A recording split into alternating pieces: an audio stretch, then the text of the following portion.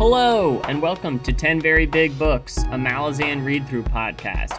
This week, we're talking about the third season of Stranger Things, as monsters have descended into Hawkins, Indiana. Josh will be the 11 of our particular podcast, and India will be the cop who is the dad. Hopper, the greatest character ever created? I'm Hopper? Okay, first off, if either of us is a Hopper, it's your boy. Seriously? I've been working on the physique for years. I feel more attuned to that redhead or Nancy. Barb, you mean? No, or is Nancy's Max. the older... Max is the Mad cool Max. redhead. Max. Do you know what's tough about the date? You know, there's a St. Patrick's Day episode we released. There's an episode on my birthday more recently. Anytime we talk about the date, it's just, gone to the wind. There's always something. There's always something. Anyway, well, we have a lot of chapters to talk about this week. So, in actuality, we're talking about Book 7, The Fate, and that's how I will be saying it. I think it's a fet, but it's okay. But on the audiobook, they say fate sometimes. I don't know. I know that Bon Fett is happy birthday. My name is Peter Bond. I've read each book in the main series. However, my two co-hosts have not. With me today is my friend and close confidant, India Jones. What up? And under the mask of a black dragon is Joshua Dean Baker. That's okay. We're starting strong. Alrighty, enough of this. Well, here we go. Chapter 20. It's Getarone's Eve, a night of celebration in Darujistan. Murillo thinks of the night ahead and Rallick's impending duel with Turban Orr. Murillo heads to the Phoenix Inn, encountering Kruppa. Murillo suspects that the eel, Darujistan's secretive puppet master, is none other than Kruppa. After accusing him of this, Kruppa casts a spell on Murillo, and he forgets what he was doing. High Alchemist Baruch receives word that he will meet the eel at Lady Simtal's fete. The lady is to host the city's elite on this night of celebration. Animander Rake speaks with Baruch and plans to attend the fete with him. Uncle Mammoth awakes from his journey in the Warrens, saying that the Jagat will be in the city in 2 days or so. Adjunct Lorne enters the city with other revelers. She thinks she is unnoticed, but the spy, Circlebreaker, spots her. Adjunct Lorne finds the bridge burners. Fiddler is leading a game of cards and welcomes the adjunct. Whiskey Jack emerges, informing Lorne what is happening in the city. Adjunct takes Whiskey Jack aside. They speak more about assassinating the leaders of the city. Whiskey Jack speaks of the Tisty Andy and explains what they have planned. The bridge burners will be hired as guards for the Lady Simtal's fete. Lorne approves of their plan and descends into the city on her own. Apsalar struggles with her own memories, remembering parts of her life as Sari and part of her home on Itko Khan. In the shadows, a Tisty Andy still follows Apsalar and Crocus. The Jagat tyrant, Raced, awakes from his barrow. He reflects on this new time and remembers his past as a conqueror. On top of a hill, he sees dragons from Moonspawn coming to him. Solana Redwing leads the dragons as they descend down to battle the tyrant. Their battle tears up the land, magma spewing and wounding both. Raced continues to try and find his finnest in Darujistan.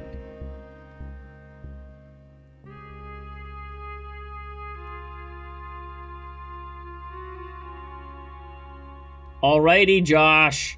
Many moons ago, you had a called shot about the eel and Kruppa. How are you feeling now that the eel's identity has been revealed? I am downright preening. I am a beautiful peacock, just really feeling myself. I actually listened to myself make that prediction like a week ago and was like, hey, I think I might still be right. And then like this week I was like, fuck yeah, nailed it.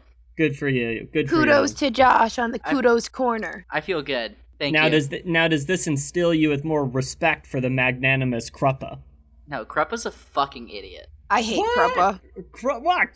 Kruppa? Also, really quickly, was his accent fake the whole time?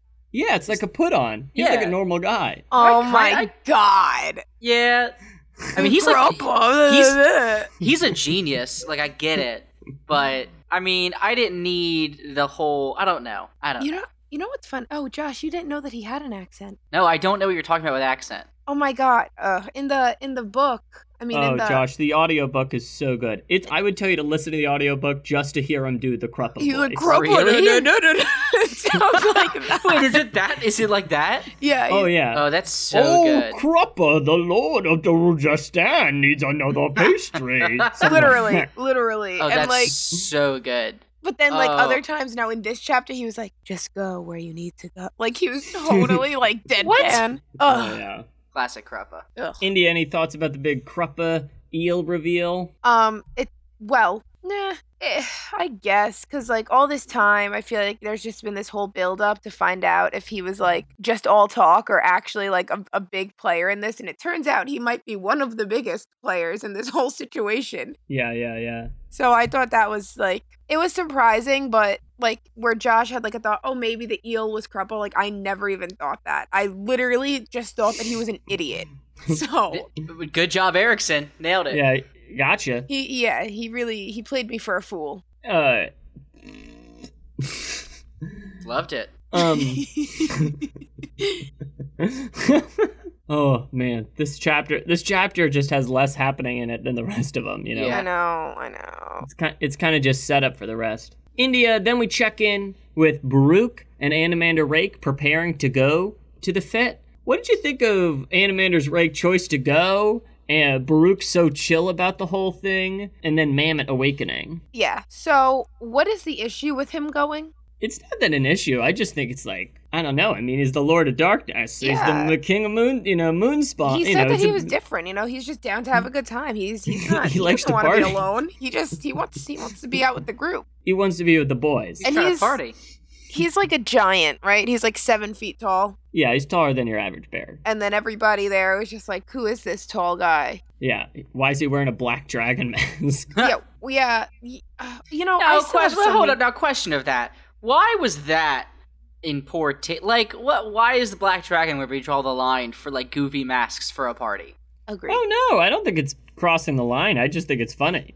Okay. But weren't they all they were all just a little bit scared even? I don't know. They all seemed a little off-put by him. But I didn't really think there was anything particularly, did he just want to go to see how the events were going to fall out and see where he could be? Yeah, I assumed he just, knew kind of trouble was a brewing and he ought to go to this party. My next question is about that situation. So I need to understand a comprehensive, which we can do in a condensed version of who wants to kill who. He wants to kill Croak. Well, there's a huge chart. Yeah, because as I listen to this, it's Turb. Well, this is more of the next chapter, but this person wants to kill this person, so this group of people come in to save this person, and the Tistiandi is he? Oh my god, it's just stressful. I feel stressed. I totally understand, and especially when all the chickens are coming home to roost in these final chapters, and then people come out of the woodwork saving somebody that you didn't even know that they knew. Yeah, it can definitely. You can definitely lose track of well, wait. Who was trying to kill Crocus, right? And then who was trying to kill the person who's trying to kill it's a huge chain of people trying to kill each other. Yeah, so mainly that was my biggest issue with this whole end is because all the pieces were coming together and I didn't remember all the pieces, and so when they came together I was confused at some parts, and then it would, if you keep reading, it makes sense or listening. Other times it didn't, and it just kept going. So yeah. That's what I have to say about that part. Josh, I guess we're kind of in a free space. How much did you follow kind of the different threads at the ending? I felt pretty good, with the exception of, and I won't get too far into it, but the thing that saves the day. Yeah, I imagined we were going to talk about it. Yeah, I out loud said, "Fuck off, Erickson," because I was a little frustrated. Yeah, I would say that situation was a little it was like really, really anticipated, and then I was just like, okay. Yeah. That was my, yeah. I mean, so true. Alrighty, well, let's get back to chapter 20. Josh, in this chapter, Adjunct Lorne finally gets to the city, meets up with the bridge burners. She hears about their plans, what they've been doing, and then she kind of goes off to do her own thing. What do you think about her decision to kind of leave the bridge burners to do her thing, to do their own thing, and she was going to do her own thing? So this was like infuriating, I think is the word I'll use. Okay. Because I was like, how are you? You've been really smart like most of this book, and this was the dumbest, most arrogant choice that she has made so far, in my opinion. In that, like, on what earth have they not been plotting against you, right? Like, if you're being sent to kill them because they are, like, people that explicitly are, like, fighting against the Empire from inside, why do you think that why do you think you're the smartest in the room? Yeah. Lorne, Adjunct. Yeah, but maybe, you know, to give her the benefit of the doubt, maybe she's thinking that, I mean, what is she going to do against this whole squad? Do you know what I mean? Plus, but we even get a bit of an internal monologue, though, like later, and she truly believes that, like, they're all just following the orders they were given and have fallen right into her hand. Yeah, well, you do got me on that one, so. Yeah. Wait, do you mean to tell me that she planned on killing all of them? Yeah, that was her whole deal. That's why she sent them to Darujhistan. Yeah, like, so the idea was that they would get killed by the Jaghut, but, like, she could also be in the area to, like, finish the job. But, like, the Empress is really trying her darndest to kill the bridge burners. Yeah. Yeah. Okay. All right. I mean, that makes some sense. That the hostility between the Adjunct and Whiskey Jack, I guess, and that other guy. Who's that guy? The guy that they talk to. Dujek? Yeah, Dujek. Yeah, that's later on though. So we hear before we get to the big Jaghut dragon fight, India. We see a little more of Apsalar, and this is just part of her more struggling with trying to understand the different parts of who's inside. Of the souls inside her. I love her so much. She's so complicated, so relatable. Yeah. Anyway, yeah, so was this the part where she was like, yeah, sometimes I get sad, but then this big black thing in my body makes me feel okay again? Yeah, pretty much. Yeah, I think that was this part. Yeah, okay, good. Yeah, so I guess I kind of forgot the second person that was in there with her. Yeah, we talked the wax witch. Yes, I still, even after finishing, don't understand why the wax witch is, like, protecting her. I mean, we'll talk about it later, obviously, but, I don't know, her character, she seems to just be kind of filling up the space right now. I don't know if something more interesting is gonna happen with her, because... Who, Apsalar? Yeah, don't you think? She's just like, Crocus is like, okay, wait here, and she's like, alright, and then they're like, I don't remember anything, like, that's all she's doing right now, so she's not really making any power moves for me, and thus, I love her to death, but, I do know what you mean. It's funny, Sorry, when she's possessed by Cotillion, is like a character, you know, she's like a pawn, like a character of ultimate agency. All she's doing is going around murking people. It's amazing. And then it's like a real change to go to Apsalar, who's kind of broken, so disoriented and broken. That's a great word for it. That it's definitely a real change in pace and how much action she's taken in the story. But it's not even action as much as, like, maybe I'm not Josh, but I just can't tell where her story's going. She is the eel, actually. Yeah, like, I don't know. It's not just you. Like, I agree that her character becomes less interesting. Like, it should be more interesting because she's not so like, oh, I'm just a, edgelord god gonna kill people. But I don't really care that she's got a wax switch in her unless she's gonna do some badass shit later. Right, but, exactly. But like, I don't have any promise that that's gonna come to fruition. So I do know, she becomes a more emotionally complex character, but at the cost of no longer being an assassin god person. Yeah, and her emotions just aren't really reaching me. Like, I felt bad for a second, but even then I recall, as I listened to the other recording, that I called her a bitch, I want to say. Yes, a little bitch. You did. You both of you got a little worked up. Yeah, so... No, I stand by it. I think I do too. I mean, my girl, but again, I just feel like that was, I don't want to say filler, but like, what else was it? But there was somebody, the Tistiandi people that were following them, her and Crocus. Yeah. Okay. Are they... Let's get to them. We got one thing at a time. We got so much. We got too much. Josh, before we get out of here, we see Raced awaken from his barrow. That's his name. He has a name. It's Raced, and he fights the dragons that are coming to take him down. What did you think in your first impressions of the tyrant who has a name? I don't know. Like, number one, I don't think I needed to know his name. Yeah. You know what I mean? Like, I think it might have been cooler if, like, he was so old he'd forgotten his name or some bullshit. But he's just like, oh, look, it's Raced, I guess. I don't know. It's me, Raced. Yeah. However, him fighting dragons is pretty badass. I still have some questions about what exactly Soul Taken means, because it comes up several times in this book. And, like, the 4 black dragons are Soul Taken, whatever that is. Sure. But I do I'm a big, fantasy boy, so, like, a big red dragon leading 4 black dragons as a squad is pretty sick. Yeah. I'm sad that Silana. Pretty bummed that two of the black dragons defo died, which is a bummer. I was so pissed. Oh my god, it was sad. It was like the dogs all over again. Yeah. Wait. Yes. So in that whole section, it's like his bones were crushed and there was nothing left. His skin was ripped off. He was all...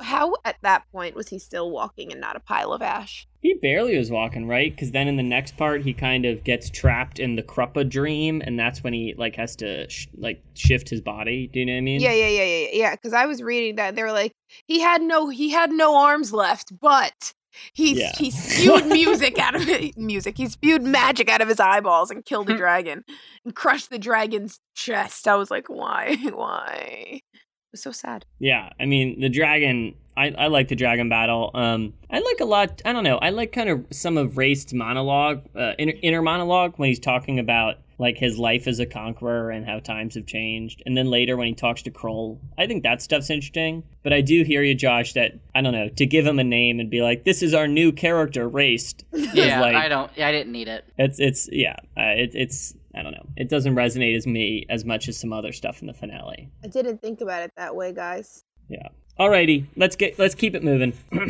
So let's say chapter 20 was like, eh. I feel like it sets up a lot of the rest of it. You know what I mean? Okay, go ahead.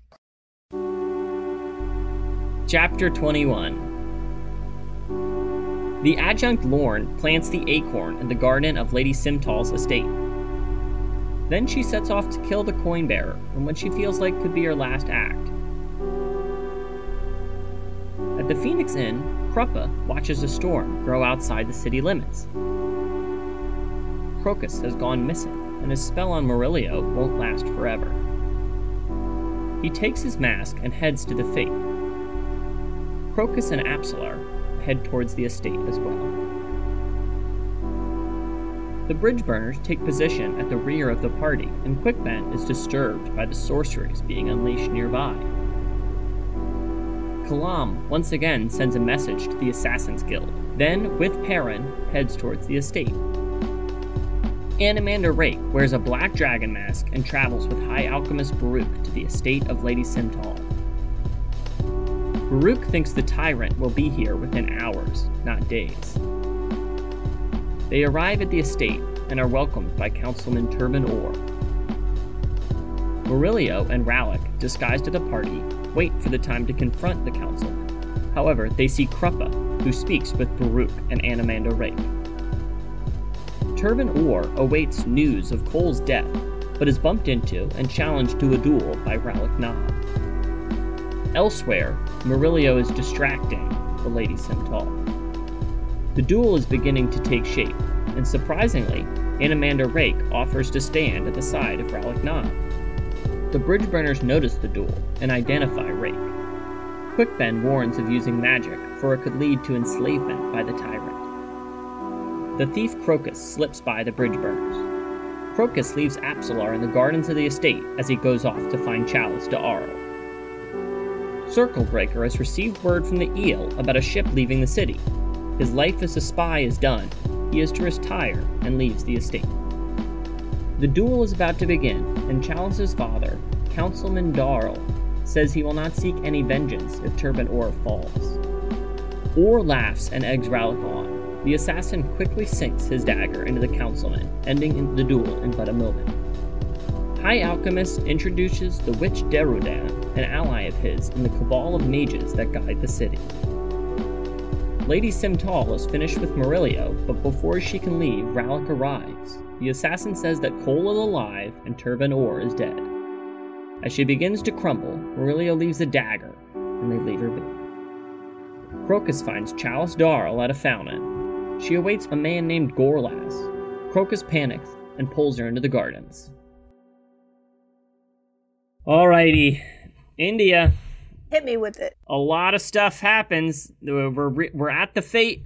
The duel occurs, all this stuff, but it all begins with Adjunct Lorne planting an acorn in the garden. Oh, that damn acorn. Little did she know, or did she know? I don't know. I don't think she knows, to be honest. I think she's just, like, trying to hide it. Do you think she knows? I don't know, because it's like, why there? Why would she be like, oh yeah, right next to this huge-ass party, let me plant this life force in it? Like, I just... But there's like a garden nearby. It's like like a big forest. She I don't know. She walked through the woods. There was anywhere.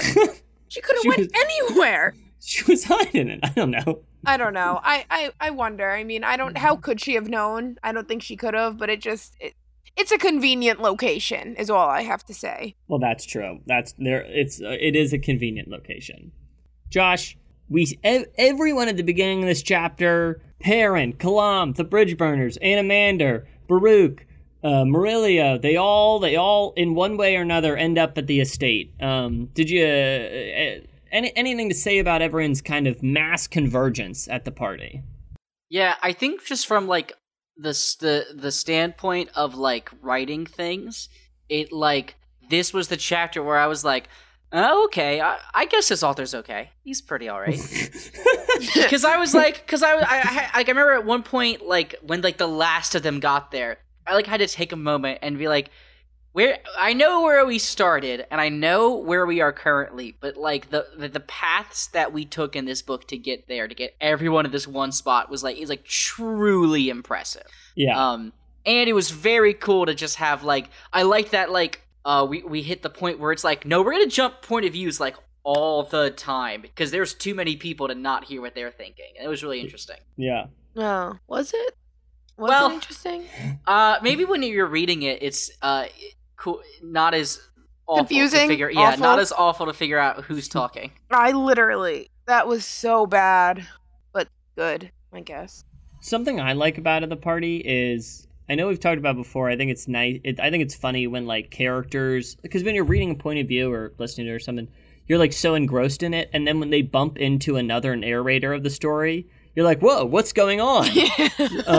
So at the party, when it's, like, Crocus walks by the Bridgeburners, or, like, you know, Anamander Rake is next to Rallick Nom, you know, it's like these worlds colliding in a way, and you're like, oh, you know, it's, I don't know, it's exciting for me. I do like when they do that, like, something, like, when things are going on simultaneously at the same time, so you're hearing all the different points of views while it's going on. Yeah. Yeah. Alrighty. India, the centerpiece of this party is the duel breaks out with Turban Orr to regain Cole's estate and his fortune. We see Rallick Nom kind of have it, a whole stunt occurs. He throws wine on him. So disrespectful. Yeah, that's shady. Any thoughts about the duel? Yeah, okay. So does Turban Orr, I don't remember what his fucking name is. Yes. Does he, like, duel, you know, like, is that a thing that he does, or is he just, like, flexing for the group? Because he went down pretty quick. They kind of speak about it later that, like, he has some magic that he usually uses, but, like, Rallick's Odotaral dust kind of negates some of it. However, I also kind of assume he's, like, a way shittier fighter than he actually lets on, because that makes a lot of sense to me. So he also didn't realize that he was going to be fighting an assassin, I would assume. Yeah. I think that was yeah. He just thought he was like a storm of things. Yeah, because my God, I mean, it wasn't even fair. I mean, I'm no Turban Orr fan, but God, he was like, oh, you guys like, oh, we're gonna have a fight. You all want to watch? Let's go outside. It'll be great. I'm gonna kick his ass. And they spend so much time building it. They're like, who's gonna be the second? Let's have out there. Is there gonna be vengeance after the fight? Well, and not even just build up in this, but like there's scenes with Murillo when Rollick's hurt where he literally says like, I can't fight Turbin or he'll literally kill me. Like, yeah. So like even the characters think that he's like pretty big and badass. Yeah. And yeah, just another one of the kind of anticlimactic, it really meant nothing deaths. Yeah, like definitely his death is a unceremonious one. Yeah. Josh, any big duel thoughts? No, I mean, I would think not really. It was over so fast, dude. Right? Yeah, I actually no. Here's what I will say. I loved the in-world buildup of like between Turbin Orr and the Da'ara person that just that like literally came to nothing. Because Turbin Orr died. Chalice's dad, who in that one moment, Turbin's like, my greatest enemy shall now have to be my second. And the dad's like, let it be known, if this fool dies, I don't care. And I was like, ooh, is that going to be? No, he died. Okay. He died hard. Nothing came of this. Yep. Wait, no, Peter, I have a question. Sure, shoot. Anamander Rake, when he's like, I'm gonna be the second. Let's not do all this conversation about who's gonna be the second. Yeah, it'll be me. No, everyone else, calm down. Why? Just why? I think, from what I understand, he just thinks Turbin Orr's an asshole. That's basically the gist of it. Yeah, that's what it sounded like. So there was no, like, vendetta going on there. He was just like, no, you're just a dick, so. No, I think Turbin Orr even, like, threw some flippant insult him at the party, and Anamander Rake heeds no fools. He's a patient man, but only to a point, as he mentioned before. Mm-hmm. Yeah. Indy, I know you mentioned you would talk about the Lady Simtal and kind of her desperation after she is seduced and distracted by Murillo. As I texted, listening to that old man speak like a young woman was the most cringy thing. Like when he would like giggle and like do like a sultry voice, I was like crying at my desk. Who is this? The guy that the audiobook. The guy that reads it is sick. Sick. It's like, oh my god, it was so wrong. But anyway, that scene was like, it was like creepy, steamy, but not at all. I don't know. So the audiobook thing is really what you're thinking about. Yeah. No, but so that was so it was planned though that he was gonna go in there and do that, right? Yeah, pretty much. Okay. So then he does. They do. And then after they do the darn thing. Did she know who he was? She kept calling him like a widower. Yeah, he's like a gadabout seducer of noble women. He so is? Huh? What? Yeah, that's his like thing. He's like a courtesan. Ah. Makes sense. Okay, fine. I felt bad though, kind of like when she found out that Turbin Orr died, and then he was like, "Yeah, you really have no defenses now. You should probably just kill yourself." Yeah, well, that's a brutal statement to somebody. That was pretty fucked up. Like he said it without saying it, and I was just here's Jesus. the dagger. See ya. Yeah, but he felt bad. I know he felt bad. He said he felt bad. I think. I don't know. Murillo. Josh, anything to say about the Lady Simtal? No, fuck that bitch. Like, didn't you feel all right then. No, I mean, I guess I'll say this. Like, for someone who has been in 3 scenes, I was like, man, I really do hate her. Yeah. Which I think goes to show just how much I love my boy Cole. You know. Cole, your guy. My guy. No, Cole's a good guy. He's definitely a good guy. But come on, man. Damn, what a way to go. What a way to go. Josh, at the very end, we see Crocus panic and pull Chalice into the gardens. Guys, her name is Chalice.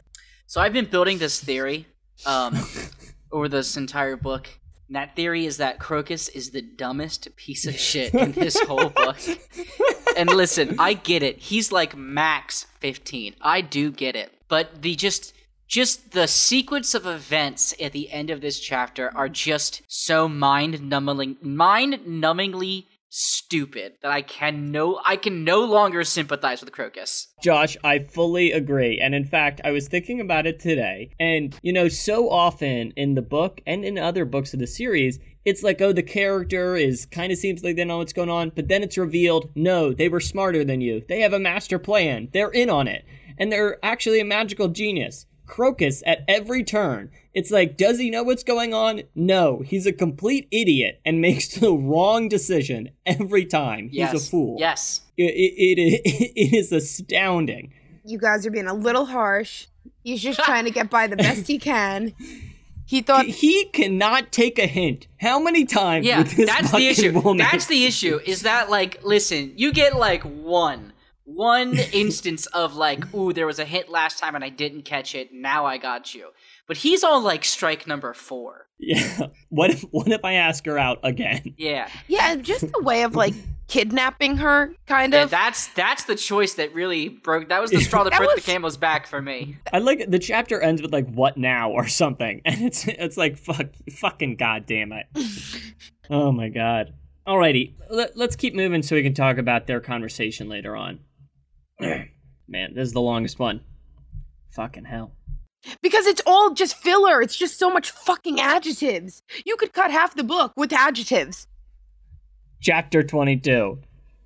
I was like, is he really going into it without no break? Wow. India, there are a fair amount of adverbs too. Yeah, it's fair. True statement. Chapter 22. 2 dragons still loom over Raist and approaches the wounded Solana to deliver the killing blow. However, his wounded body leads him into a dreamscape. Awaiting him is none other than the magnanimous Kruppa. Kruppa has tricked him into entering his dream. Here, Onos Tulan strikes him down as the tyrant's body withers. The elder god Kroll speaks of how times have changed. Raist, however, seeks to find a new body to dominate. Kalam and Perrin almost find the bridge burners, but first encounter Apsalar in the estate's gardens. Apsalar is examining a strange stone block growing in the garden. Apsalar calls Kalam old friend, then recalls killing Perrin. Perrin becomes enraged, but calms down, noticing she has few memories at all. The 3 of them meet up with the bridge burners, and the healer Mallet tries to help Apsalar. Rallick, Murillo, and Kruppa leave the estate. Kruppa is more serious than usual, his facade gone. Rallick encounters Vorkan, the leader of the city's assassins. He follows her. Crocus confronts Chalice about giving up. Chalice says she didn't, that a woman killed those guards. However, she still doesn't care about Crocus at all.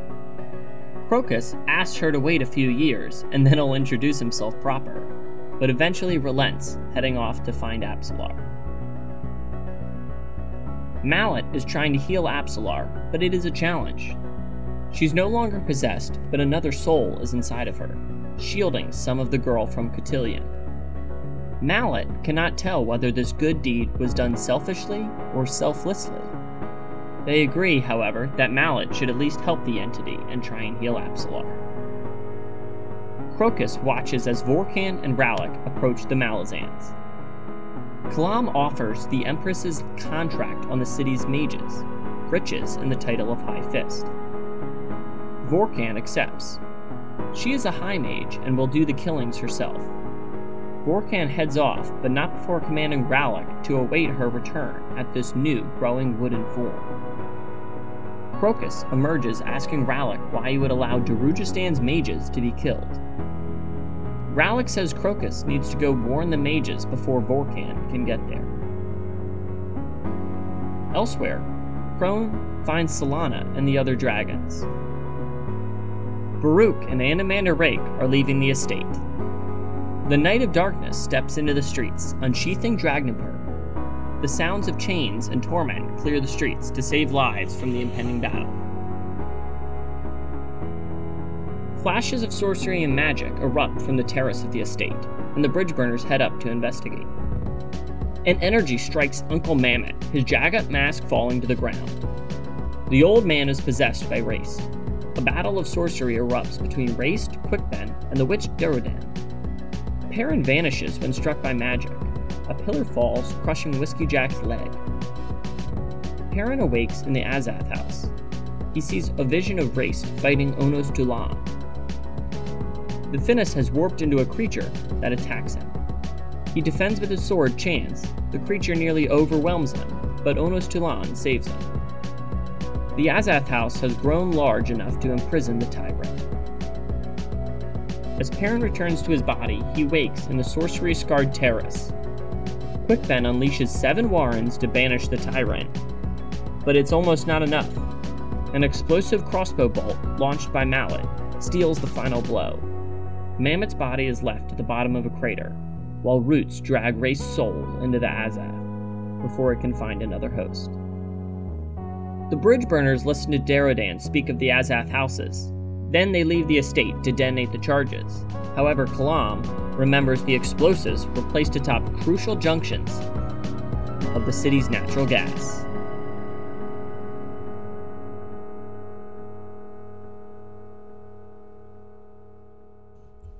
Alrighty, Josh. Before we see Rayst come into the city and the battle on the terrace and everything that happens in the Grove, we see Rayst enter Kruppa's dreams and be cut down by Onos Tulan and then speak with the Elder God Krull. What did you think of this little sequence and the last of Rayst being in his Jagut form?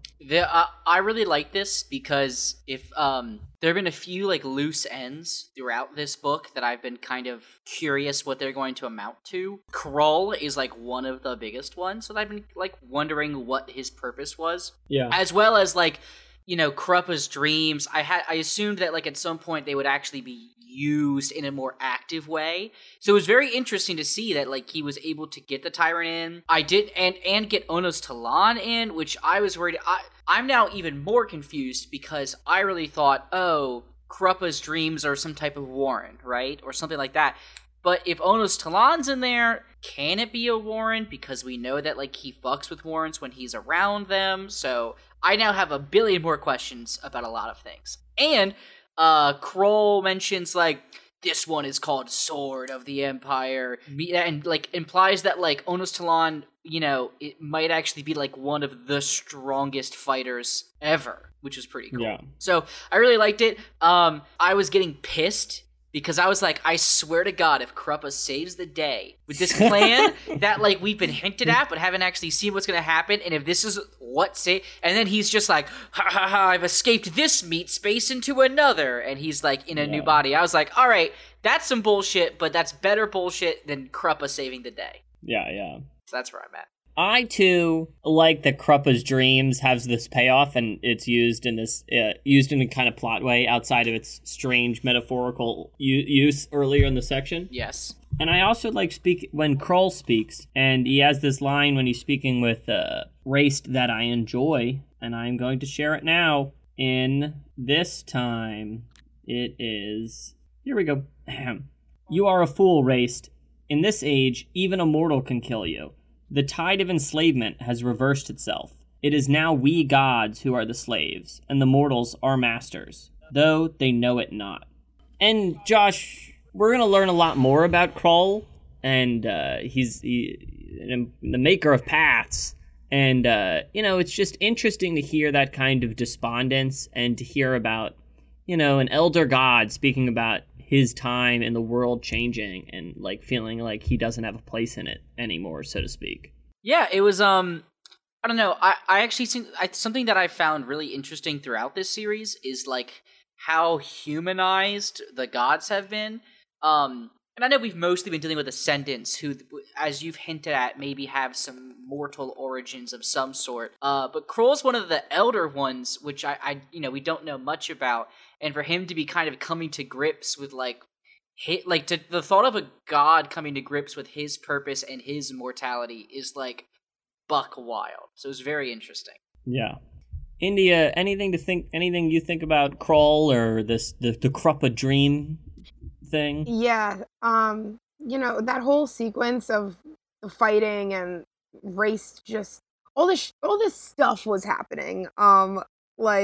That's true. Things yes. were exploding, limbs were breaking, dragons were everywhere, fire was everywhere, all this, and then out of nowhere, I didn't realize that it was a dream, is really what I'm trying to get at. It just seemed entirely plausible that 3 more people would randomly show up, and I didn't think that, I don't know, I think that's part of the con, though, that it's like you think it's real, and then it's Did like... you think... Oh, you were supposed to think it was real? Mm-hmm. Oh, okay. I didn't realize. I see. Because like if you guys knew, I was like, oh, maybe I just missed the mark. No, because like I think it's from Ray's point of view. You know, yeah. Like you're raced, you're doing the fighting, and then you're like, oh, wait a second. Yeah. This is Okay. I'm not actually here.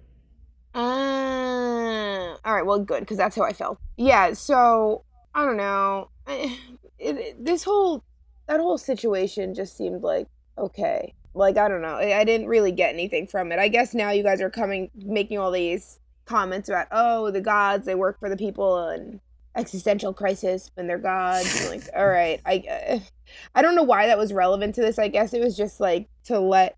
It was pretty apparent from, I guess, the beginning that I didn't think that he was gonna win. So, I guess when in that part, they kind of just really solidify, like, you can't. You might as well come with us now, because if you don't, it's just gonna be worse. And he was like, no, you guys are wrong, I'm gonna crush it. And he didn't. So. And he did not. Should have listened. He should have listened. They gave him an out. In the estate, India, we see Apsalar waiting by this new strange building that's growing, and she bumps into Kalam and Perrin, and she kind of struggles with her memories with both of them.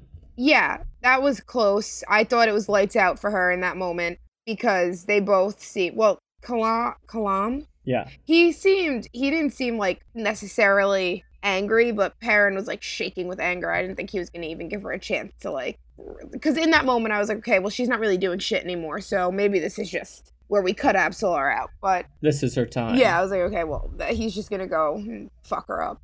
But, no, it was good, I guess, that they found her and were able to figure out what was, because even in the prior chapters when she wasn't possessed anymore, but was still like, I don't know, like things are weird still. So it was interesting to actually dive deeper and to find out actually what was going on with her, because I didn't remember that there was an extra person in there with her. Yeah, let's talk about that now, too, because later on, they meet up with Mallet, and Mallet's trying to heal them, and there's this, the wax witch is in her, and they can't tell it, if she's doing it for herself, like the wax witch, or if yeah, exactly. She's actually wants to help Apsalar, which I don't get why she would, because even in the, when it first happened, when they killed the wax witch, like right before that, she had said to her that she was gonna go inside her, I feel like, right? She said that she said something like, we have a bond forever, right, or something like that. So I'm curious, like, I don't know if it's even, I don't know what the shit goes on with her, with Apsalar anymore, because I don't know if her story's over, I guess, but I don't know why that woman would want to help her. Is my confusion. But I also don't know why she wouldn't. So, Josh, what do you think? Helping, hurting? I don't know. Part of me thinks there's got to be a selfish reason, but I think they even say, I think we've mentioned, they even say that like for the in-universe people are like, well, we don't know why she would do this for a selfish reason. Like it would be way easier to do this other ways. Like she didn't need to protect Sorry, or whatever her real name is. I don't know. I'm very curious. And have no other thoughts because it's very confusing. I agree. To me, what I really like about the question and the whole little debate they have is, it's like a quasi debate about like why someone would do a good act, or like why someone would save a child. Do you know what I mean? Like is the person doing it for themselves, or are they doing it purely to save the child? Do you know what I mean? It's like, but I don't know. It's just different though, because like, what are the options? She either takes over Sorry and has a life, or she doesn't and doesn't. So I mean, in that way, it's like, okay, yeah, you could save her, but also, what is the rest? I don't know. Like, you just live in there for the rest of eternity until Sorry dies. Like, I don't know. Absolutely Hanging out by the kidney. Yeah, it's just. It's a weird situation. I don't even know if it's relevant. I can't even tell anymore. But, whatever. Well, we'll talk more about it later on. India's friend? My friend. Josh. India's friend, Josh. Josh. Gosh, my brain's boiling over here. It's because there's 39 more chapters left. Josh, we finally see, to pick up where we left off, Crocus and Chalice have their conversation, and then they go ways, because of course they do. You dumb thief. What do you think about their conversation and Crocus giving it the fourth time up at bat? He's a fucking idiot. Next. I have nothing. I already said, like, he's an idiot. India, anything? No, there's nothing. I got nothing for Crocus. I know he does a couple things later that kind of redeem him, but at this moment, I was like, fuck Crocus. That's all I could think when I read that section. I was like, come on. I was like, leave this poor girl alone and go do literally anything else. I agree. His tactics were creepy, but... Yes, that do not pursue people in that manner. Don't throw them on the floor and cover their mouths. It's weird. Yeah. But that's a strong no.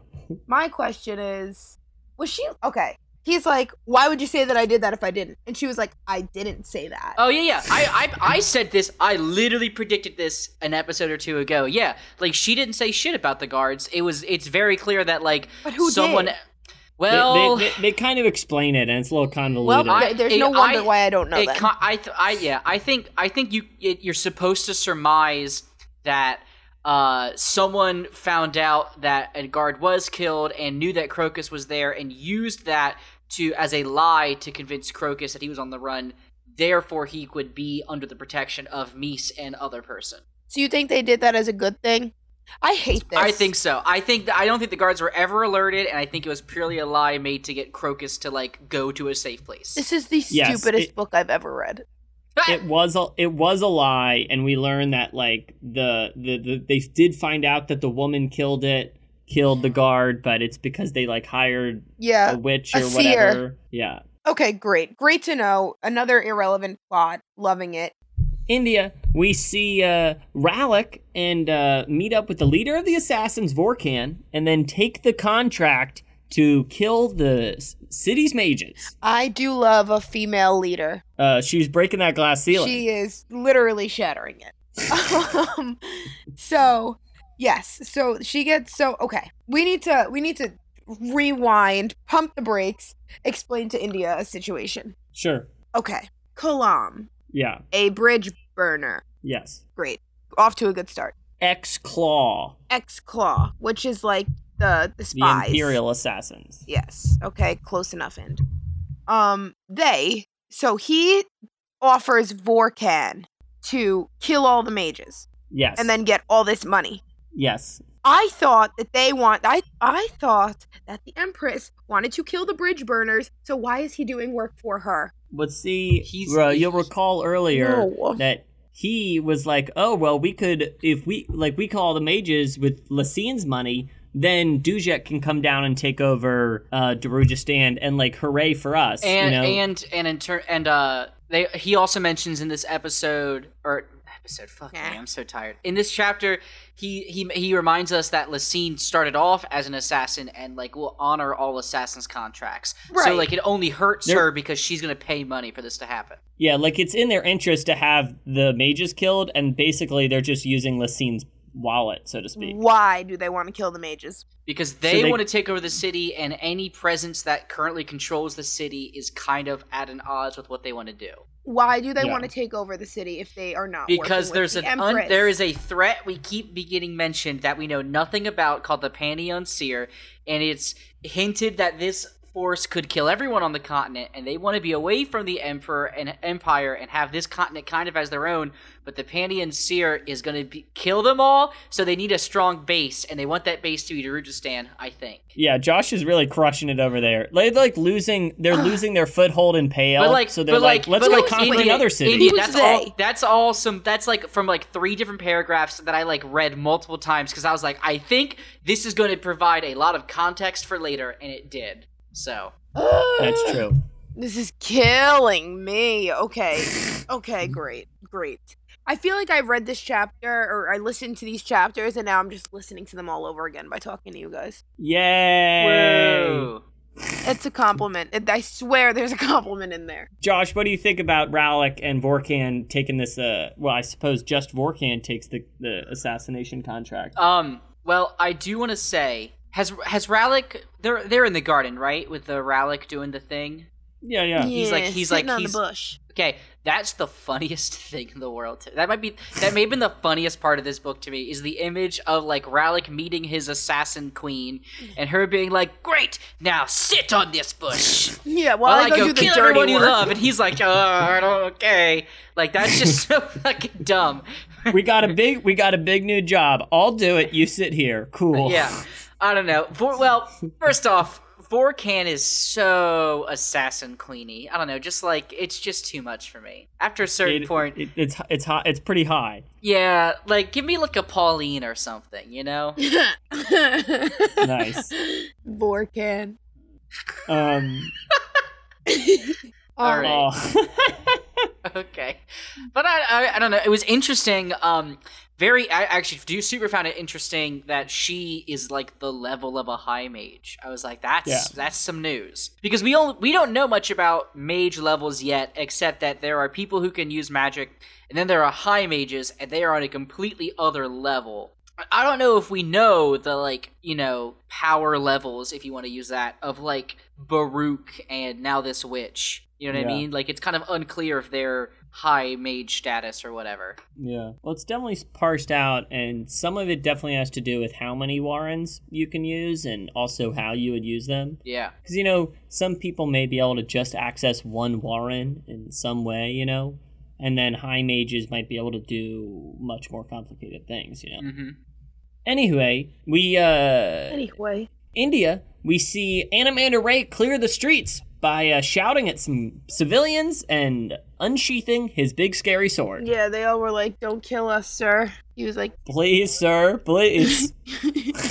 Yeah. Your sword's creaking like death. That's definitely a way to make yourself known, like, for sure. It's me, your friend Anomander.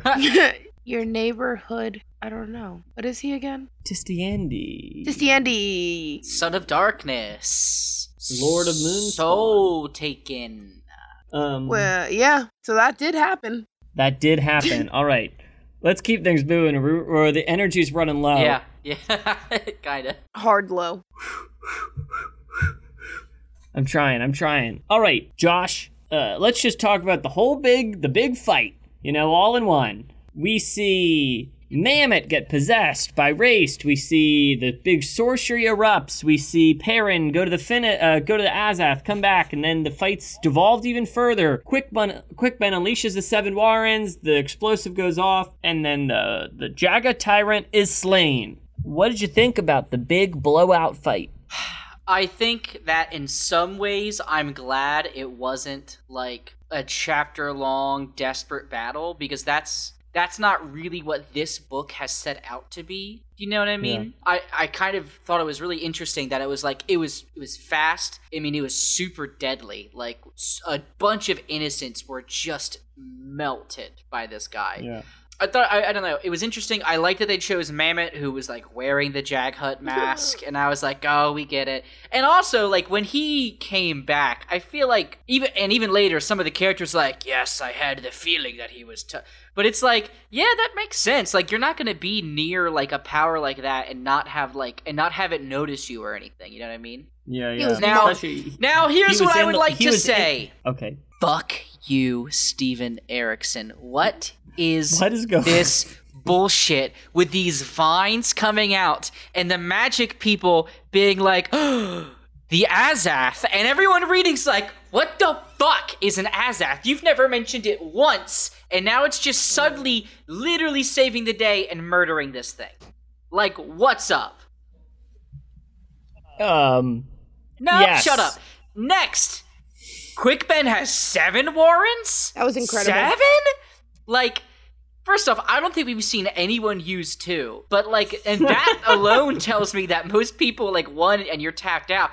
But the fact that he put, now granted, he only used 7 for like a hot second, but still, that is absolutely bonkers. Now back to my previous point. What's up with Azath? I need answers. Azath, however, I think it's said both ways. Don't quote me. India, do you have any thoughts? Are you as worked up into a furor about the Azath house? Yeah, you know, I'm so worked up, I don't even know what it is, so. Yeah, me neither, yes. That's why I'm pissed.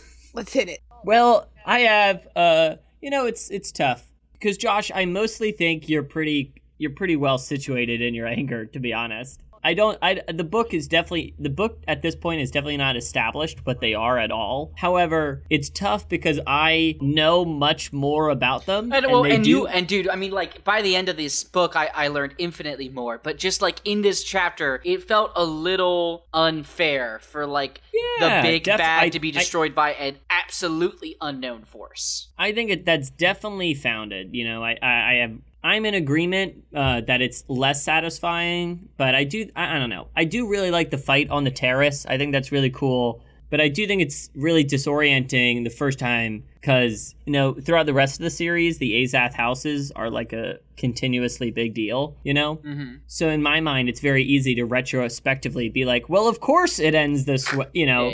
They're such a big part of the world, you know? So I do think you're, you know, I totally understand. India, do you have any big thoughts outside of the Azath house about the Jaga tyrant meeting his end and the fight and all this, the Seven Warrens, all the junk? The fight was confusing. As you know, I was texting you and I didn't understand what was happening. But once they finally said, "Oh, he's possessed," I was like, "Oh, possessed." I thought it was a woman doing it. Yeah, I thought it was wild. I felt like he just came in really hot and then ended just as quickly as he came. Yeah. Can we go into, though, a little, because, like, when he died, and Mamet also died, I was like, that can't be it, right? Like, that wasn't it. He's just gonna come back somewhere else, and he didn't. So, maybe he died, how? Like, this was Quick Ben? With the Warrens. Yeah. So Quick Ben unleashed all his Warrens, and then they just put different parts of him in, like, right? Like, did they like? And then like a crossbow blew up and like did the final hit. Okay. So Quick Ben. Oh yeah, that's how they did. I forgot. Yeah, I couldn't understand it, honestly. Like, I read it and it was done and I had no idea what happened, but I do remember a crossbow and some mention of it. And Josh, you're like, oh my god. The Warrens, 7 Warrens, I didn't realize that was that big of a deal until later on when somebody was like, oh my god, somebody has 7 Warrens in the books. Yeah, it's wild. So why is that so like, oh my god? Well, most people have one. Why is it impressive? Okay, India, imagine you're at a mall. Yes. And you see a parent and they have 1 kid. And you're like, oh, that's a lot. And then you see another parent with 7, and they're all well behaved. Which, yeah. It all makes sense. Yeah, that's what I'm going with. It's like a dog walking on its hind legs. You know, I think that is such a high note. I think we're gonna be able to go. Oh wait, before we do, Josh, you actually. Interestingly, another almost called shot. You said they were going to blow up the city. Yeah, I thought it would happen in the City of Blue Flame, but it looks like it could come to pass. Who knows? Yeah, at that point when that happened, were you like, "Oh shit"? Did you think you were going to be right? Oh yeah, I was like, here it is. This is how everyone fucks up and the whole city explodes. Yeah. I felt pretty good about it. But then who was right, huh? Not Josh. Kalam stops him and they don't blow up the city, right? Yeah, I mean, yeah, but like, you know, I kind of said they weren't gonna, even though it was just. Oh, I see. You were fishing for an India. I see. Kudos to India. They didn't blow it up. India was right. India was right. Well, actually, I think India specifically guessed that it was gonna super look like it would blow up, and at the last possible second they wouldn't. That actually is true. That is true. So. You know, Josh, I really appreciate you and your endless kudos corners for me. I guess Peter's kudos don't count. Peter's kudos don't count. Yes. And on that note.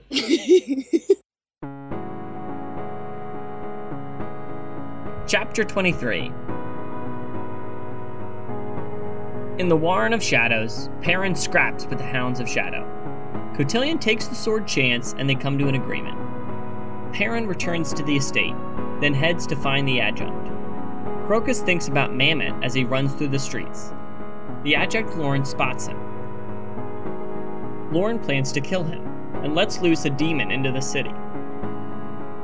Baruch and the witch Darudan speak of Mamet's death, glad that his soul was spared eternal torment in Dragnipur. They both sense a demon in the city.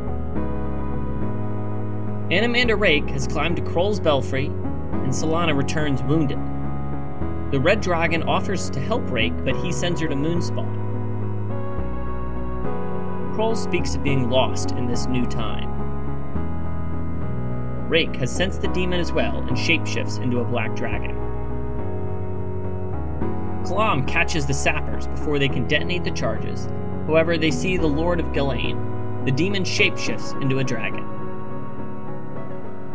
The adjunct Lorn moves to strike Crocus, but is stopped by a member of the Crimson Guard, who has been protecting Crocus on order of Caladan Brune and the Prince Kaz Devor.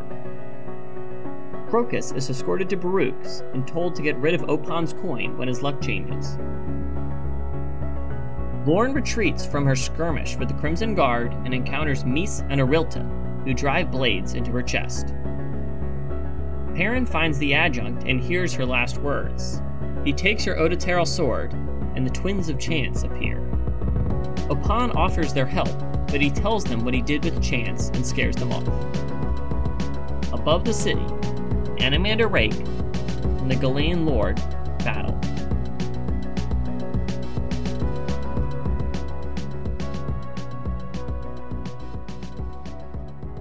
India, we see this is our last time in the book seeing Cotillion and the Hounds of Shadows, and Perrin gives him a sword, and then he scurries back to the real world. There's so much more than that, Peter. What do you mean? Okay, so when the Jack got tired thing happened, when he came and started fucking shit up, Perrin was thrown and then disappeared. I thought he Indeed. died. No, he was like went through the Warren thing, right? They Yes. pulled him in, Yes. and then Cotillion pulled him into the Hounds of Shadow, into the right. Warren of Shadow. So then the dog started attacking him. A dog. I thought he was a dog. Remember, that was a weird text. And then they stop and they're like, "All right, we're gonna let you go, but we're taking the sword." Well, really, he gave them the sword. And the he didn't want the sword. He was done. Yeah, and the whole time he's concerned about the dog's souls, obviously, as we all were. As we all. My thing is, I don't know. Like, what? Like, why did they do that? What was the point? I was so confused. Josh, do you know why? Can you clarify why what? Why they took him in there and why they messed with him a little bit. You know, the dogs chewed him up and then put him down and was like, nah. Okay, just kidding. so I think I guess it has to do with, like, the choice he made by releasing those other two. But how did they know? I don't know that. That I don't have any idea, unless maybe they're just a little... Didn't he say he felt something inside of him? Like, in that moment or something? Yeah. I don't know. Like, he felt like a familial feeling. I can't remember exactly. They did but say it's that. It's gotta have something to do with that. They're like, he felt angry. He was, like, pissed. But then he felt a familiar something. I thought Perrin was gonna die, like, super unceremoniously to a hound. And I was like, part of me was like, that's fucked. But a part of me was like, that's sick. Yeah. Hell yeah. You were ready for it. Yeah. And then... Oh, wait. Never mind. We're not there yet. Keep going. So can we just maybe, if you can, explain that whole sequence of, like, I'm gonna eat you, JK, no I'm not, but if you ever see a dog again, you better run. From what I understand, how exactly the timing worked out, I'm maybe less clear on, but I do know that when he touched the blood of the Hounds of Shadows on the Godrobi Hills, Perrin kind of, like, quasi-connects with them, right? And then he is pulled in, right? They're, like, the Hound is upset that, like, oh, you killed all the other hounds. And then he's like, no, that was Anomander Rake, and those hounds are, you know, then it kind of explains what happened, because he thinks... But didn't he say he specifically said, I'm not going to explain what happened because that sounds like begging and I'm not doing that. Yes. Oh. Yeah, he says he doesn't So, talk me, about I the hound guess. thing, yeah. Which I thought was pretty badass. I thought I don't know. I'm just... You sweepy buddy, it's okay. It's all right. I guess I mixed it up too. I don't know. So we'll just, you know, we'll consider it a loss and we'll just keep going. We'll punt and someone else can clarify for us. Yes, there you go. So, as always, someone will know better. Josh, we see the adjunct Lorn let loose a demon into the city and then set off to find Crocus. Set off to follow Crocus and kill him. What'd you think about the choice to let the demon go? Well, number one, like, I didn't know that there were lords of demons. So, like, they released that first demon, and Anomander Rake, like, took him out quick, but he did, like, lose a couple of his people. And even he was like, oh no, a demon, they're not good. And then a demon lord, I was like, that's some probably real messed up stuff, which we find out next chapter it defo is. But I don't know. My thought was I didn't know Lauren and Tayshrin were so close because like she made they're both in the inner circle of Laseen. Yes, but I saw Tayshrin as being wholly incompetent and kind of too power hungry for their own good.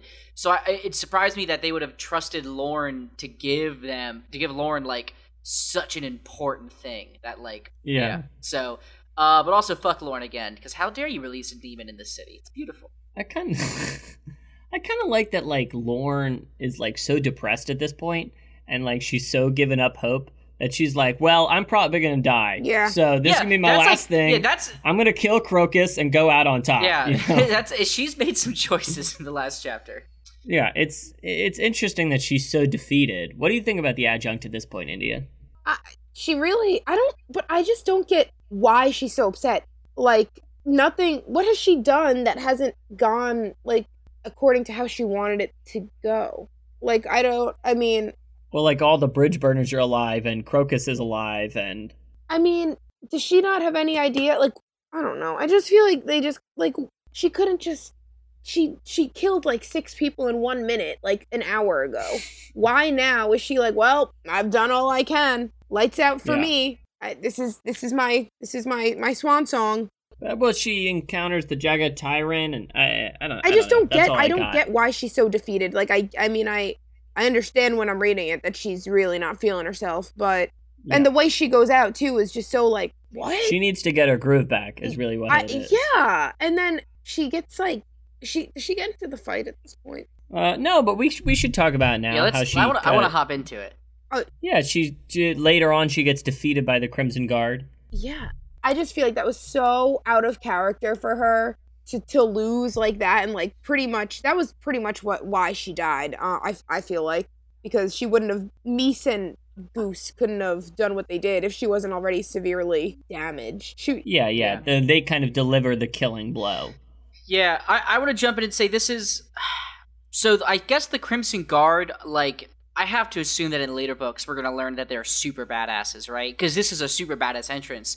But, like, again, it's like we've hit the end of the book, and it to me, it feels like it was like, oh, shit, who's going to kill Lauren? Like, no one can. Right, exactly. I guess these two, now granted, it's implied that not implied, I think it's revealed that the one that keeps fighting Serrat and, like, stopping Serrat from killing Crocus has been the Crimson Guard, and they're operating without the knowledge of Anomander Rake, which, like, I don't know, it's just, it feels a little late in the game for such a big, like, even if it's only 3 or 4 people, like, such a strong, powerful force. There's such a force, though. Yeah, it's wild. I don't know. And he's, like, a fully, it seems like, mortal human being who just outclasses Lauren absolutely completely, which is surprising. So yeah, I think some of her defeat does have to do with her kind of mental defeat before the fight. Yeah, I mean, I also believe that she really is super cocky and is like, yeah, like she should have pulled out. Like, they were describing the fight, and to me, I was like, yo, Lauren needs to lead. Like, the moment she takes like 2 slashes,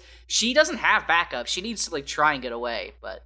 Yeah. I mean, I think this is a little more disappointing to me than the Azath House thing, because, like, there is a lot more writing on the Crimson Guard, and you do know a lot more about them. But unlike the Azath thing, which in retrospect, it feels like it makes a lot of sense, and I, like, understand its role and race and maybe what it's trying to say metaphorically. Mm-hmm. But this, I do feel like, is kind of one of the more kind of like, let's keep things going. This is how it happened. Don't squint too hard at it type of part of the plot, you know? So definitely I'm sympathetic to it. And it's one of the things I don't know.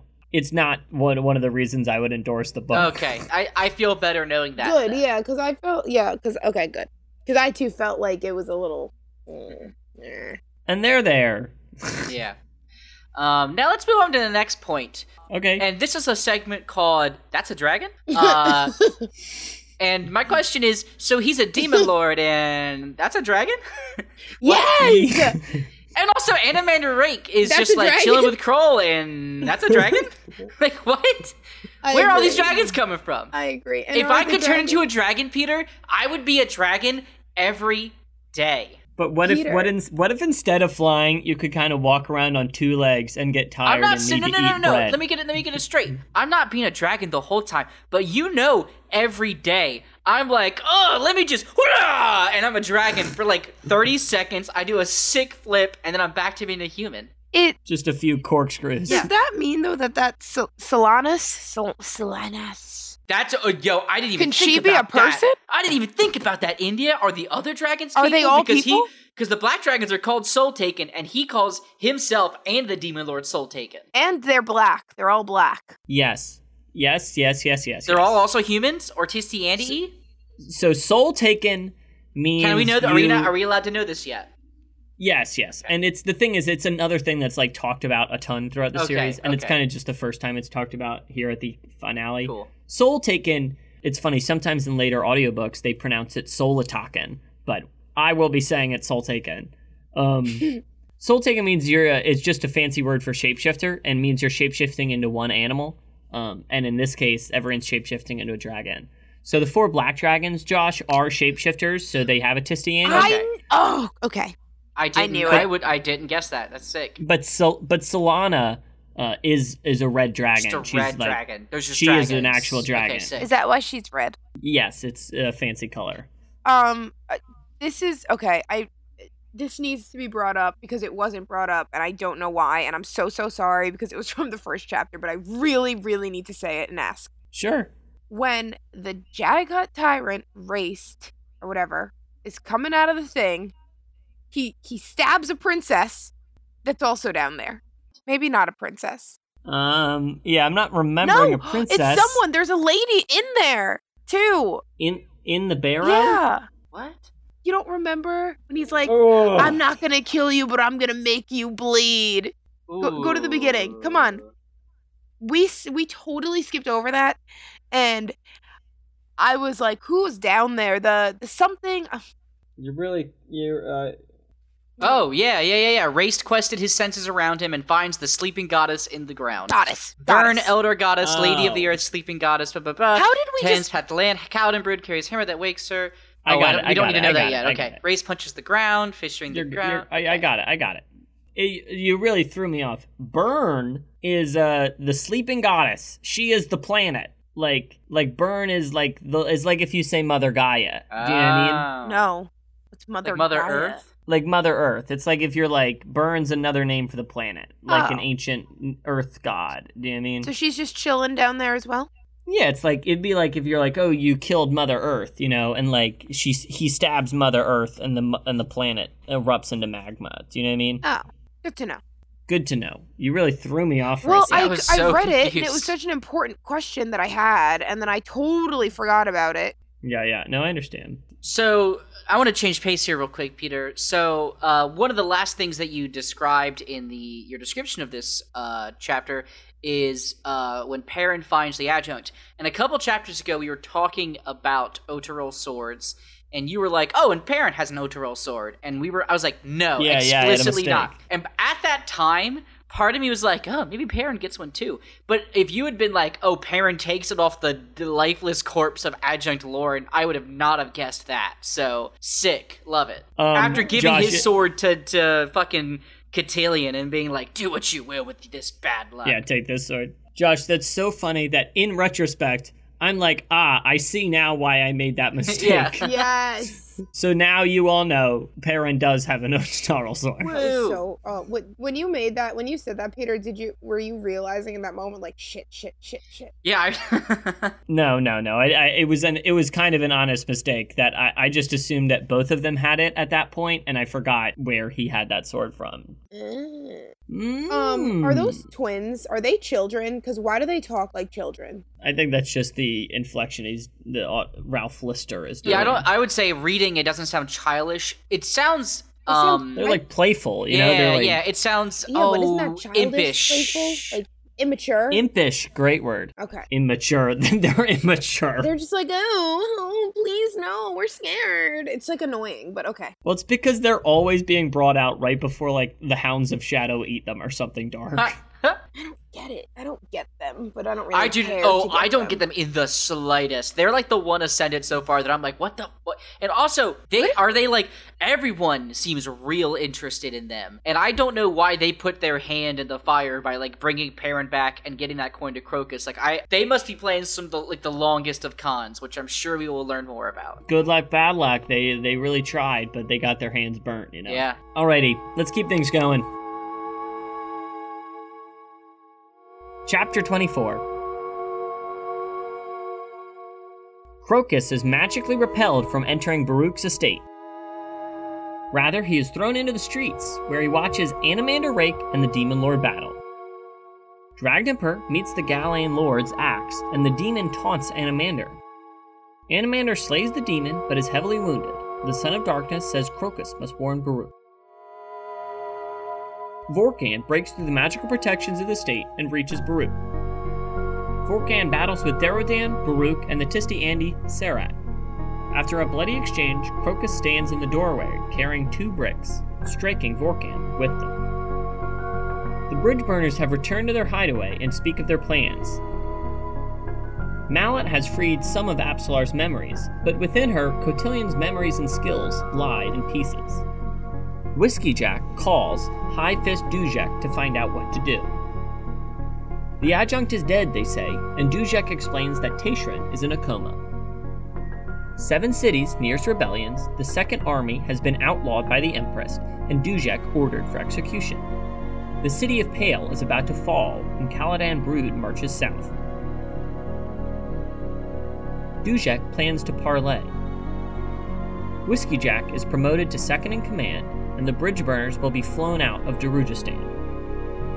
After receiving all this news, Captain Perrin offers the others to walk. Most of the soldiers agree to stay, however, Kalam and Fiddler are going to escort Apsalar back to her home on Idko Khan. Rallick waits at the Azath as a wounded Vorkan finally finds him. She is being chased by the Tisti-Andi. Both assassins are drawn into the Azath house. The Tisti-Andi Korlat finds the Azath and decides to leave them be inside of it.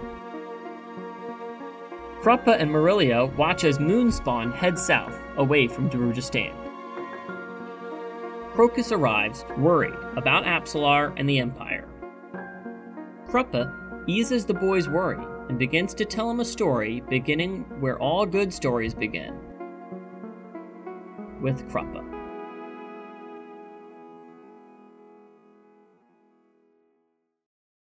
Final chapter of the book. Here we are. We did it. Yeah. I never, ever, ever thought I would be here. Here we are. Josh. Yes. We see Crocus thrown into the street, and he watches Anomander Rake and the Demon Lord battle. What did you think of this battle compared to the Tyrant and the Dragons, and then the Bridge Burners and the Tyrant? Again, both were over relatively quickly. This one was obviously more drawn out. And I actually really like the idea of like, okay, so if you've ever seen Dragon Ball, when 2 opponents are really evenly matched, the fights take 15 episodes, right? Yeah. But I really like that in this series, and in some, I would say, more contemporary fantasy series, they've gone the opposite direction, where when 2 enemies are, like, really equal, it's incredibly deadly and over in basically 1 or 2 moves. And I kind of felt that here, Anomander Rake got that advantage by, attacking from above, and then it's like, that, the fight probably lasted all of a minute and a half, and it came down to, like, they both launched themselves at each other, and Anomander Rake was, like, a little bit faster and stabbed the demon through the heart, Yeah. I was kind of mad that I was much more satisfied with this fight, given that I gave no shits about this Demon Lord. I agree. This is the fight I think is most satisfying for me in the book. Yeah. It was cool. I agree. Well, this is the second most satisfying fight to me. The most satisfying fight to me is when Crocus the Eternal Dipshit takes out the High Mage Assassin Leader with a pair of bricks. Moments after that said mage slaughters both another high mage and a Tisti-Andi. Yeah, and is about to kill Baruch and then gets hit by 2 bricks. But she was a little softened up before time, and then Crocus comes in with the brick. Flips his coin. You know what they say about Vorkan? She's weak to bricks? She's a brick. House. Thank you. I don't know if the joke adds up there. Do you know what I mean? She gets hit by bricks. She's in the Azath. Oh, God. House. There it is. That's There it is. enough. See, I thought that was... She got hit by India- bricks. But ouch. Oh, there it you is. go. There it is. That was better. Guys. Okay, let's move on. India, unless you have any big brick thoughts, we might as well mention that Darodin is a character at the end of this book. She's been in the last few chapters, and we have yet to mention the witch. She's super high. Oh, she died, right? Yeah. Yeah, right? Yeah, and I don't think she like Oh, smoked. no. He brought her back. He brought her back. Oh, yeah. He did. She gets poisoned, but then she... Oh, he has Yeah, that. Yeah. Sorry. Is she like straight smoking weed? Because they're like she pulls out her water pipe and puts more leaves in it. Hey, you don't know. Yeah, It's magic. I'm not here to judge. No, yeah. What about her? She's cool. I don't know. What has she done? What's her standout moment? Why does she have like a slave that walks around with her? Servant. I don't know. She's just around. What's She's her a point? witch. Why do we talk about why? What does she do for us? I don't know. She was just in the last 4 chapters. I thought I at least should mention her. We Yeah. did, You know and what I mean? we've done that. Next. Let's leave her at that. Alrighty, here, India, let me offer you this better question then. We witnessed this conversation between Dujek and Whiskey Jack, and we receive a litany of news from around the continent and the world. Litany. Oh yeah. Any thoughts about the new status quo of the outlawed the outlawed Second Army and the bridge burners leaving Darujistan? We are moving up. We are getting better. We are every day just, raising the bar, setting the bar. Whiskey Jack, number 2. Perrin, Number 2, Perrin, leader. What? Captain. He's not dead now. He, with his new Otaterel sword, is go. I just have no words. And then those who want to leave, clean slate. You're free. But none. They're all staying. They're in it. But they're in it, except for... They're in it to win it. Well, aren't Kalam and somebody else going? Yeah, Kalam and Fiddler are not. They're in it in their heart. We'll be back. We swear. We're just gonna take Sorry all the way back to Ikokan. Yeah. Well, we swear we'll be We're back gonna take right after that. I gotta go out for cigarettes. Wow. But yeah, no, that was some interesting stuff. They really did the damn thing though. Proud of my boys. Well, they're really Josh's boys. They're not my boys. But I don't know if I'd say I was pretty hard against the Bridge Burners for a while. I don't know. I don't think I can call them my boys. You call them your boys a lot. You've I thought. called them You your call boys them like your 6 all the times. time. Listen, whose boys are anyone's when you really get down to it? That's true. Whoa, Josh. Yeah. Pretty true. The only Josh, what would you think of this big info dump? I mean, listen, man. I don't know. I'm trying to make a Bone Zone reference because they use the bones, and it's just not happening. Yeah. I don't Can't know. go to the Bone Zone every time. Yeah, you can't always go to the bone You can't zone. force Josh. it. You can't My force heart's it. breaking. I know. I don't know. Dujek is. I just feel like I don't know if Dujek is being made out to be this big figure only to get straight murdered pretty soon here. No, I I'm very wouldn't be curious surprised. because listen, I'll say this. He literally called exactly what his enemy was going to do, which is impressive. And now he's like, so hopefully they'll understand what we're about. They'll just let me leave. And I'm like, that one I don't know. That doesn't feel great. I'm predicting they're really chill. But we'll see, I guess. Suppose so. What do y'all? Well, I do want to say I was very excited that the two who are going are Kalam and Fiddler. Yeah. Because this whole time, we know a lot about Kalam, we know a lot about Quickben, and then you got Trots and Fiddler and Mallet and Hedge. And we're getting a bit with Mallet because he heals, and a bit with Trots because he's a Barghast. Fiddler and Hedge, I don't know if there's a single difference between them. You're literally saying all these things, and I have no idea what you're saying. I feel really impressed with myself that I got all these names, TBH. But anyway, I'm glad that Fiddler's going in the hopes that we're going to get a little more Fiddler exposition. But my real prediction is he's going to, very quickly die. Interesting. Well, I actually want to get to predictions in a sec and talk a little bit more about the ending. But before we do, India, Rallick is waiting on the bush as a patient young boy, and Vorkan returns, and both of them go inside the Azath house. And that is the last we see of them. Yeah, what the fuck? what the? I don't know. Are they gonna turn? I don't know. Will they turn into something? What does the house do? The house is filled with power, I would assume. Yes, the house is filled with power. Well, and the big thing, which India, I'm going to say this. If I didn't have the book with an appendix ready to go, I would not have gotten the big drop they do. But like we know nothing about this except they mention the Dead House, which is the name of the next book, Dead House Gates. And they mentioned the Dead House in Malice City, and they say Kellanvad and Dancer. And I was like, I'm pretty sure Dancer was the Empress before she became Lassim. And I looked it up, and I was like, oh, they definitely just mentioned the two people who founded the Empire. Dancer's a Who's reindeer. Dancer? Who's Dancer? Am I right? He's a reindeer. Dancer, one at a time. Dancer is Emperor's the former Emperor Kellanved's right-hand man. Oh, okay, sorry, that's what I meant. So like not Lassim, sorry, but I knew that Dancer was like the right-hand man. And so all I know is that the last Surly used to serve the Emperor, and then she became. Yes, sorry, I was wrong on that. But yeah, like they mentioned the last two people or the two last important people to go into a dead house literally formed the Malazan Empire. So into an Azaz. So I was like, that means I do not believe we have seen the last of Vorkin and Rallick Nan. Well, I just thought maybe they were gonna live in it. No, just have a new Hamlet. You know, I've got bad news. I don't think that house is gonna be the greatest thing. Mm-hmm. I don't think it's gonna be just all fun times. Okay, well, all right. Before we get to predictions, are the two of you with the chapter, the book before the epilogue goes out on Kruppa telling the story?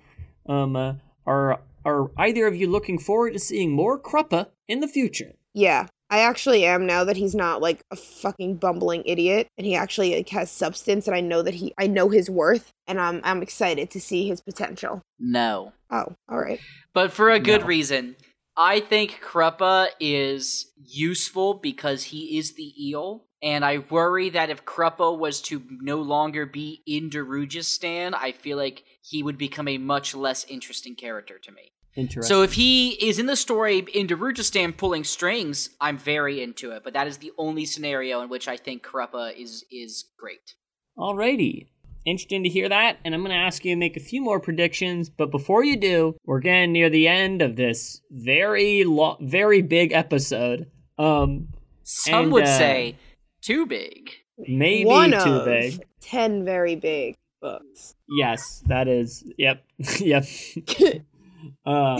So listen, we're gonna try and have people try and write in and talk a little bit about the show, talk a little about their experience reading Gardens of the Moon, and then before we move on to talking about Dead House Gates, we're probably gonna release. I think the idea is we're gonna release 2 episodes. One where the 3 of us are gonna talk about Gardens of the Moon, our thoughts overall, and just any other miscellaneous things, and kind of respond to what other people say. And then I think I'm going to try and record an episode in some way where I talk about the book with spoilers and in context to the whole series. So they'll probably be out soon, but we're still trying to figure out the right way to do them. Now, before we go, I just wanted to have the epilogue occurs. And I won't summarize it here, but we see 2 things, really. We see the bridge burners watching Moonspawn leave south, Perrin thinking of Tattersail, and the bridge burners leaving the city to go rejoin the Second Army, or I actually think they're headed to the plains. So, Josh, any predictions on what is going to happen on the continent of Genabacchus? That's the continent we're on, yeah? Yes, that's this continent. Okay. Ooh, okay. Well, first off, Quick Ben says some shady shit in the epilogue that lets us know that that there are plans within plans within plans, as has been the case of this entire fucking book, I guess. So I shouldn't be shocked. True. I don't know. I mean, Kaladin Brood is a big player that we know very little about. Other than there's one scene with other than like part of me thinks that he's actually maybe one of the people looking out for like the greater good, which we don't have a lot of in this book so far. So that's kind of gives me hope. I hope he doesn't murder all of the Malazans who are trying to create their own force.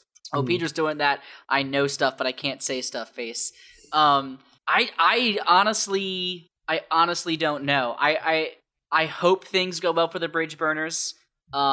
I don't know what's gonna, like, I'm very curious if they get out of Pale, what the conquest, the reclamation, whatever they do with Darujhistan. I feel like we've played out a lot of what Darujhistan has to offer in terms of dealing with Malazans.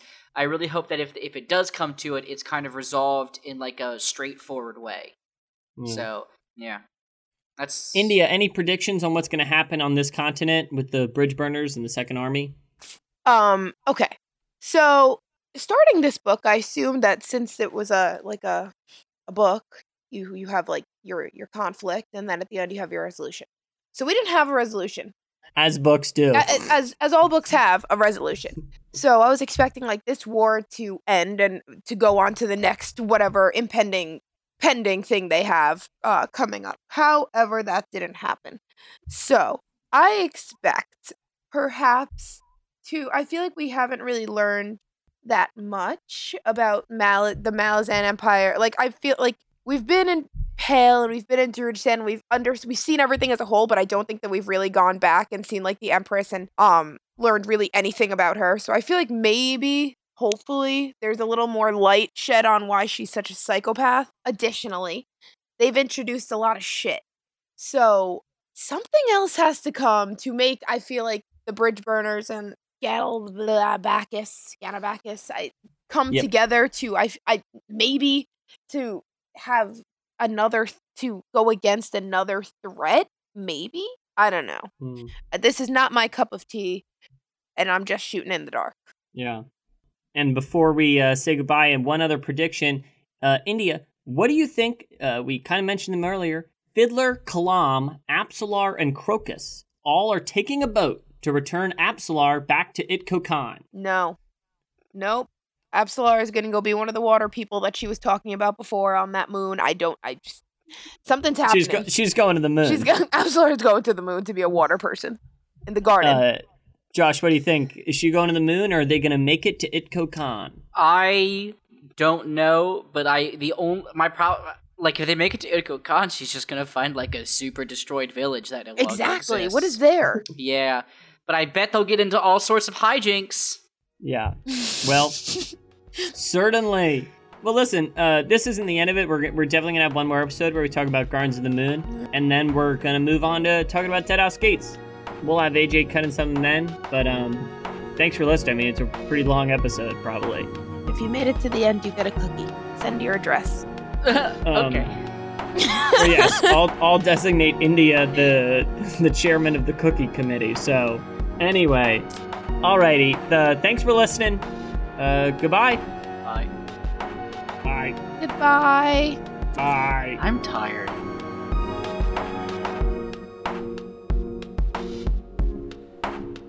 Hey everybody, producer AJ here again. Thank you so much for listening to our show, especially this monster of an episode. We just passed 5,000 total listens across every episode, which is absolutely blown us all away, and we cannot thank you enough. We also, of course, want to extend our thanks to Dan Gesrick for making our wonderful logo. You can follow him on Twitter at Dan Gesrick for the hottest Philadelphia 76ers throwback jersey takes. And of course, all the music for the show comes from Amaranthin's album Simulant Rain, which you can find on bandcamp.com. Links to their pages will be in the show notes, and 10 Very Big Books will be back in 2 weeks on August 16th with the Gardens of the Moon wrap-up show, where the trio will be expressing their thoughts on Malazan so far, as well as responding to some of your comments, tweets, and emails, and so much more. That's all for me. Until next time, thanks so much for listening.